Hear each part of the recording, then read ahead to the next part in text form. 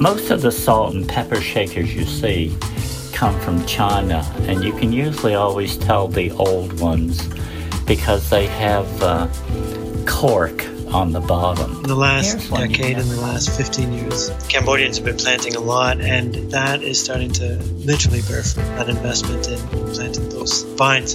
But also, and if there's one thing that people, I think, will pretty quickly be educated about, it's the fact that whatever you do, just use freshly ground pepper, because then you get the flavor as well as the heat. This is The Food Podcast, a Village Soundcast network production, where personal stories are shared through the lens of food. But also, the market is now open. It was closed for a long time. Cambodia was completely shut down during the Khmer Rouge years. So now it's open for export, which is quite exciting for the Cambodian farmers. I'm Lindsay Cameron Wilson.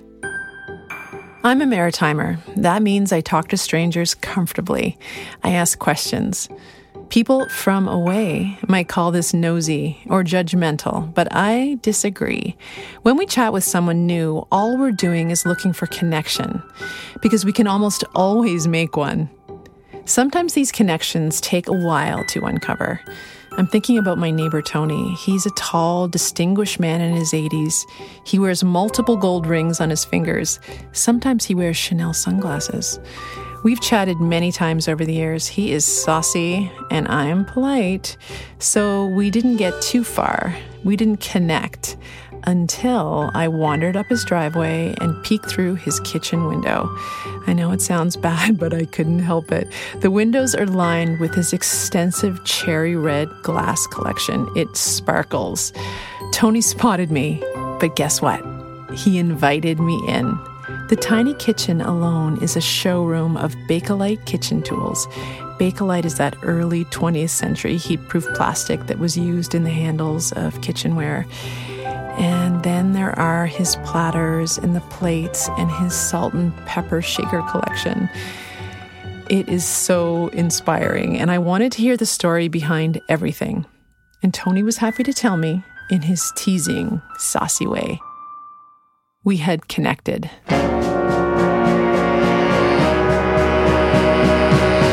Today on the Food Podcast, I'll talk with Louise and Nigel Bigger of Drome Pepper. They distribute single-origin peppercorns from the province of Kampot, Cambodia. We'll dive into their story and explore how a common foodstuff like peppercorns can connect people from Cambodia to Halifax to Toronto to Copenhagen and back again.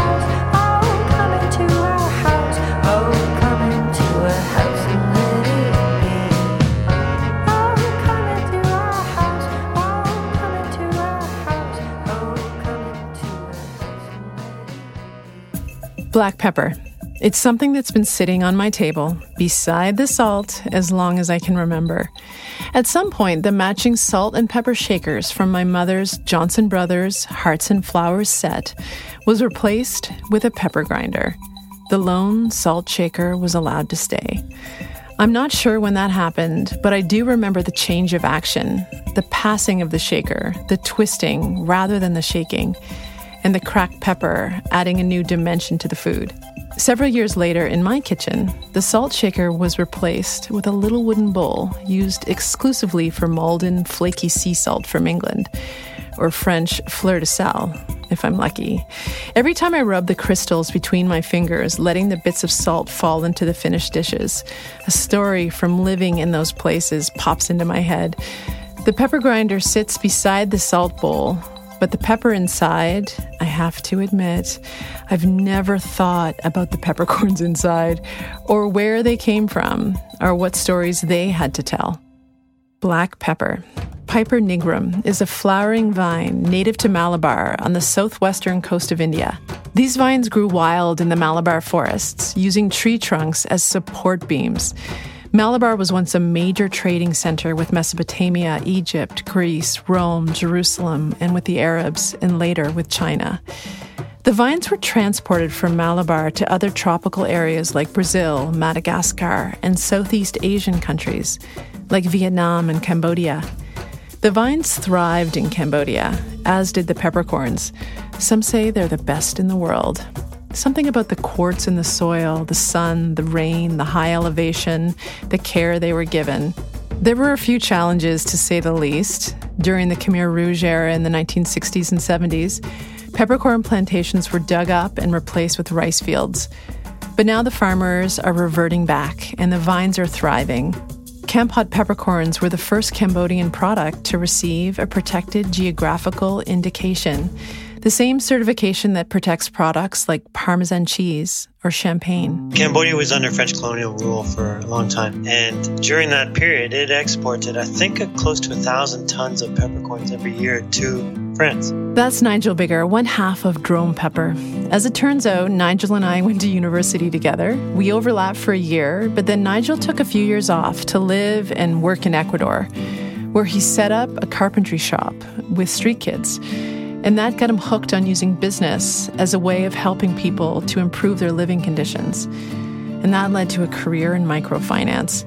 We didn't meet that year at university, but here we are now, connecting over food stories. The French cuisine used a lot of pepper, and white, red, and black, all of it appears in French cuisine. And a lot of it was coming from Kampot, Cambodia, because it is so special. During the Khmer Rouge years, the industry was shut down. So it went from 1,000 tons a year to nothing. And last year, I think Cambodia exported 50 tons of Kampot pepper.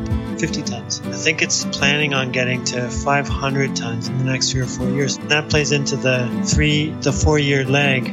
We plant peppercorn vine today, it'll spike fruit and be on a 12-foot vine in 4 years. And it'll spike fruit that we can harvest and export in 4 years in Cambodia. In the last decade, in the last 15 years, Cambodians have been planting a lot, and that is starting to literally bear fruit, that investment in planting those vines. But also, the market is now open. It was closed for a long time. Cambodia was completely shut down during the Khmer Rouge years. So now it's open for export, which is quite exciting for the Cambodian farmers. And this is where the Drome peppercorn story begins. Not in Cambodia. It begins in Toronto with a family looking for a change. We felt like we were time poor. Between jobs and school and extracurriculars and friends and family, we didn't feel like we had as much time as we wanted to spend together as a family and to do things together. So we stripped all of those things away. We took away the jobs, the school, the extracurricular friends and families, and bought a one-way ticket to Cambodia. And our goal was to have an adventure and to do it in a really exciting part of the world. So we got a one-way ticket to Cambodia, landed in Kampot, and made up the rest of the trip from that point on. We were in Southeast Asia, so Vietnam, Cambodia, Laos. We spent about 2.5 months in India, and then we were in Southern Africa, South Africa and Botswana for the last part of the trip. We have lived in Toronto for 8 years. I grew up in Toronto, but left a long time ago. Louisa and I met in Washington, D.C. The girls were born there. We have twins that are 9 years old now. When the girls were about 1 year old, Louisa and I decided that we really wanted to get them close to their grandparents. And there's a set of grandparents in Toronto. There's another set in Copenhagen in Denmark. So we wanted to get the girls close to them. And Toronto was the place that made the most sense. And we'd both been working in international development before that in Washington, D.C. And so we traveled a lot, both together and individually before we met. That's Louisa, Nigel's wife. She's from Denmark.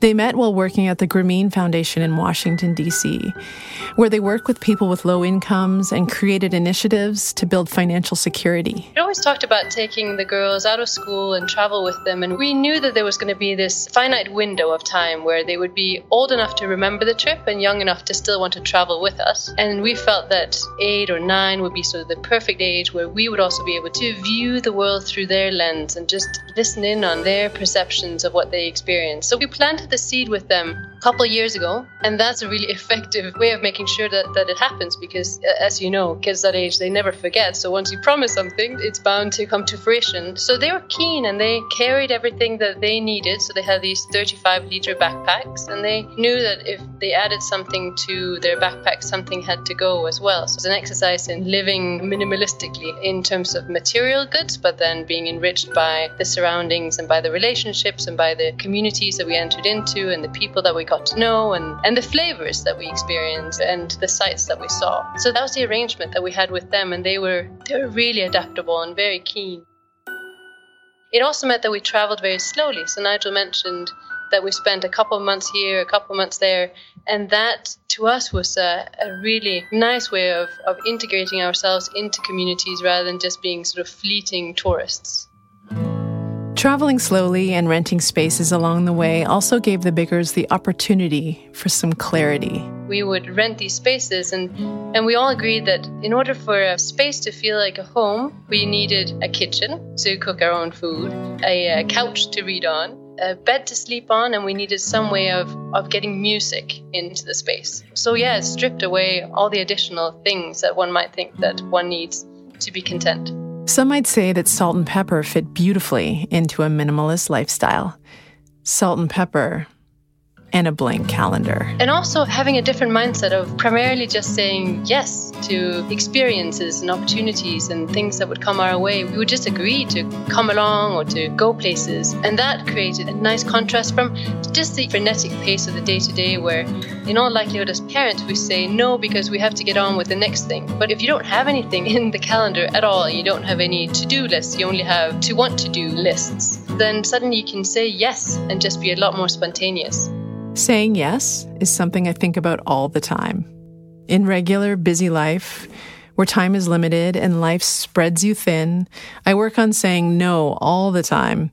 But looking back, when I have said yes to opportunities that were hard or scary or unknown, the best things have happened. I love the idea of starting a want-to-do list. So about 2 weeks into our stay in Cambodia, we had an opportunity to go to a pepper plantation. Someone asked and we said yes. And so we went there not knowing what to expect, not knowing what we would see. And it was truly magical. So we arrived after about a half an hour tuk-tuk ride, and it was a little oasis. It was these beautiful pepper vines that were really carefully looked after by the Cambodian farmers and the farm managers. And we were taken on a tour through the plantation, and right away we're given a chance to try fresh green peppercorn. So straight from the vine, they produce clusters of berries, and you can pick them when they're green and just eat them right away. And they have sort of this mellow heat and just sun-bursting flavor. It's really amazing. And it was a setting where our kids were really comfortable as well. There were puppies running around, there were kittens roaming around, and you could tell that the Cambodian farmers were really content with what they were doing. And just to back up a little bit, the pepper plantations in Kampot, in Cambodia, they use ancient harvesting practices, so centuries-old techniques that have been passed down from generation to generation. And then there was a big upset during the Khmer Rouge era, where all the plantations were taken over by the Khmer Rouge and turned into rice plantations. And it wasn't until the mid-1990s that the farmers were able to reclaim the land and convert them back into pepper plantations. They're now using those old techniques that are very compatible with the soil, with the environment, that respects what the ecosystem has to offer. And so you could feel that long-standing tradition of growing pepper, and then we were just wowed by the flavor of the peppercorns when we tasted them. When the Biggers returned to Canada, they said yes to something new once again. They decided to become peppermongers. They ship peppercorns across Canada, but they make their deliveries on bicycle to their Toronto customers. Have I mentioned how fit the Biggers are? All right, but before we move on, I think it's time for a little Peppercorn 101. There are 4 basic categories: green, black, red, and white. They grow on the vine, clustered like tiny grapes. Green peppercorns are the young berries. They're harvested for quick consumption. Nigel and Louisa said they would pop them like candy while walking through the plantation. Green peppercorns have a shelf life of 4 days or 5 days. So they get picked off the vine, they're sold in the market, and then people basically have to cook with them immediately. And they're delicious. They're a fabulous contribution to a lot of dishes. And the Cambodians cook a lot with those. We can't have those in North America because it's too far from the market. They couldn't get to Halifax within the 4 or 5 days before they spoil. So the Cambodians cook a lot with the green peppercorns, and we see a lot of those in the market. Black peppercorns are picked just as the berries turn from green to yellow. After harvesting, they're briefly boiled and then dried in the sun. This leaves them black and shriveled like a raisin. Red or pink peppercorns, as they're often called, have been left to fully mature on the vine and are harvested when they're bright red. They're also briefly boiled and left to dry in the sun as well. And Louisa says their heat is slightly mellower than their black counterparts. White peppercorns are actually just naked red peppercorns. They're left to fully ripen on the vine, then they're picked by hand, and their pink outer layer is removed by soaking the peppercorns for 4 to 5 days. Green, black, red, or white, each stage is different and nuanced, just like grapes. The harvesting is similar, as is the intensity of the labor. So I wonder, why is it that I have had essentially the equivalent of table wine in my kitchen for so long? It's something I use every day, black pepper. So why haven't I indulged in something better? Something that has an ethical story, something that is layered with flavor, something that's a little more worth it? I suppose when you think about all those salt and pepper shakers out there, people have been using bland, pre-ground pepper for a long time. And according to the internet, that's ever since the 1940s with the birth of modern ceramics, when it became easier to make shakers in a variety of shapes and designs. And I've also read that as long as there have been shakers, there have been collectors. Like my neighbor, Tony. Okay, Tony, I know you have some salt and pepper shakers here in this... What would you call this? It's my kitchen. What do you think? Well, it's a showroom. It's a showroom. I'm on one of my Tony Host stores. We've already been through his hallway with Nova Scotian watercolors hanging from floor to ceiling. I've already tried on his Bakelite bracelets, his coveted haute couture sunglasses collection. Now we're in front of a tall wooden shelf where his salt and pepper shakers are on display between his collection of local pottery vases. Most of the salt and pepper shakers you see come from China, and you can usually always tell the old ones because they have cork on the bottom. Here's one you've never noticed before. No. They're egg cups and salt and pepper shakers. And the egg sits right inside the cup. Yes. Oh, that's clever. But it's hard to find people who have poached eggs anymore. Oh, boiled eggs, you mean. Boiled eggs, sorry. Yeah. But this is a egg cup. And what is this one? This is a salt and pepper. That's a kitten. Yes. Winking. And these can be quite expensive. They can go up to $150 a pair. Why? Because people like cats. Maggie and Jigs, of course, Maggie is holding a rolling pin, and Jigs always has a cane with him, with his pipe and his pot belly and his vest. They always look the same. These little wooden ones, these are from, I think these come from Denmark. They're like little sailors with a vest, and they have like cardboard squeezers on the bottom. And then these guys. Well, they're just two little plastic celluloid rabbits. Don't you? You must know what celluloid is. They're like a plastic with eyebrows, and she's looking at him. I'll have to describe those. Tony says he doesn't use his salt and pepper shakers. He's a collector, not an eater. We all have our priorities. But knowing now how quickly pepper loses its flavor once ground, I can only imagine what the powdered pepper inside those shakers tastes like. Nothingness, perhaps? Absolutely. Bland, flavorless, just specks on food, basically. Once it's ground, it loses its flavor very quickly, and you only have the heat. And after a certain period of time, you no longer have the piperine either. So you're so right. We see the shakers going out of business very soon. But you still see them in commercial establishments. And if there's one thing that people, I think, will pretty quickly be educated about, it's the fact that whatever you do, just use freshly ground pepper, because then you get the flavor as well as the heat. Speaking of heat, Louisa and Nigel haven't had a winter in almost 2 years. They say they're excited that the temperatures are dropping because comforting food calls out for pepper. All of us, Louisa, the girls, myself, we're all really excited about the temperatures finally dropping. And in fact, we met somebody in the park the other day and agreed that we would get together. And the trigger for us reaching out to each other and getting together would be once we start wearing socks and trousers. At the same time, it's great to trade in peppercorns and be a local peppermonger, because on those cold days, people like to spice up their egg sandwiches. They like to spice up their, you name it. You asked earlier if pepper was part of our spice trip paraphernalia. And once we landed on these peppercorns in Kempot, we started grinding pepper on everything. You're having egg this morning? Pepper? Yes. Salad? Yes. French toast? Oh, for sure. And on it went. Chocolate milk? Yep. Louisa and Nigel recently had a Drome pepper launch at a gelato place in Toronto called Death in Venice. It's not just any gelato place. The chef owner, Kaya Ogrus, an engineer turned chef and winner of Chopped Canada, makes the most unique flavors I've ever come across. Porcini and pecorino, Nutella and cookies, baba ganoush with tahini and candied lime. Basically, he uses whatever's in season, whatever is good that comes to his door. For the launch, he created a few combinations using Drome's Kempot peppercorns, flavors like sweet corn and black pepper, and strawberry with Thai basil and pink peppercorns. I just happened to be in Toronto recently, so I popped into Death in Venice with my 7-year-old son. Louisa and Nigel met me there, and Kaya sat down with us to say hello, with his baby boy smiling and bouncing on his lap.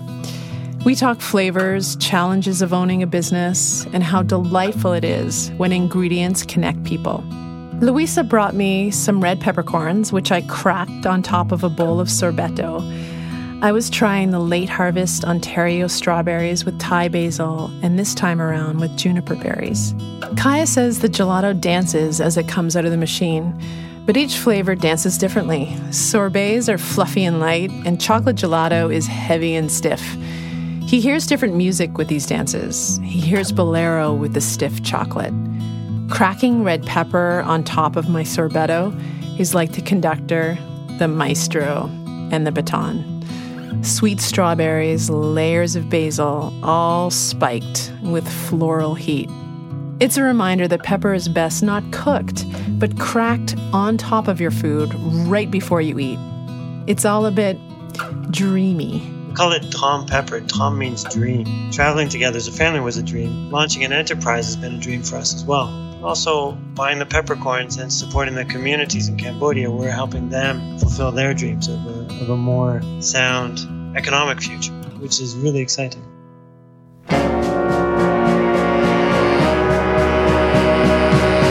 You can find Louisa and Nigel Bigger at dromepepper.com and Kaya at deathinvenice.ca and Tony at local yard sales and auctions. I happen to have 5 packs of Drome pepper. As Louisa says, unicorns fall from the sky when you try them. Seriously, I'll be giving away the packs to the first 5 people who leave us a helpful review on iTunes or Stitcher. Also, send us an email with your mailing address and your iTunes name to thefoodpodcast@gmail.com so we can keep everything straight. And then we'll send those lovely little packets your way. Can't wait to see the new connections we make from peppercorns. You can find me on Twitter and Instagram at The Food Podcast. And as always, thanks to Jen Grant for our amazing theme song. Thanks for listening. I'm Lindsay Cameron Wilson.